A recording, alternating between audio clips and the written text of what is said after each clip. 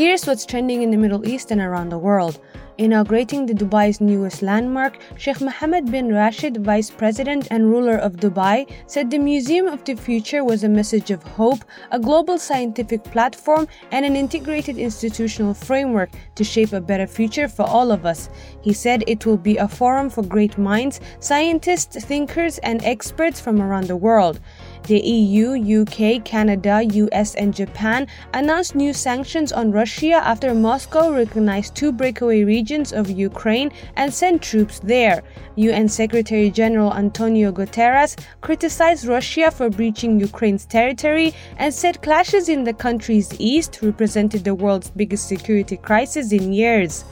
Dutch police have ended a hostage situation at an Apple store in Amsterdam where a gunman held at least one person for hours. Footage shared online showed a police car ramming the captor as he ran from the store, apparently in pursuit of the hostage. Pakistan's former Interior Minister, Senator, and senior Pakistan People's Party leader, Rahman Malik, has died at the age of 70 due to complications from COVID-19.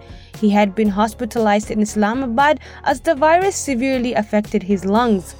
The famous and often controversial daytime talk show hosted by American broadcaster Wendy Williams is ending after 14 years due to Wendy's health issues, including COVID.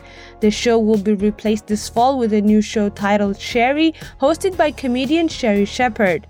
That's all from me, Thiraya Abdullahi. Thanks for listening. More same time tomorrow.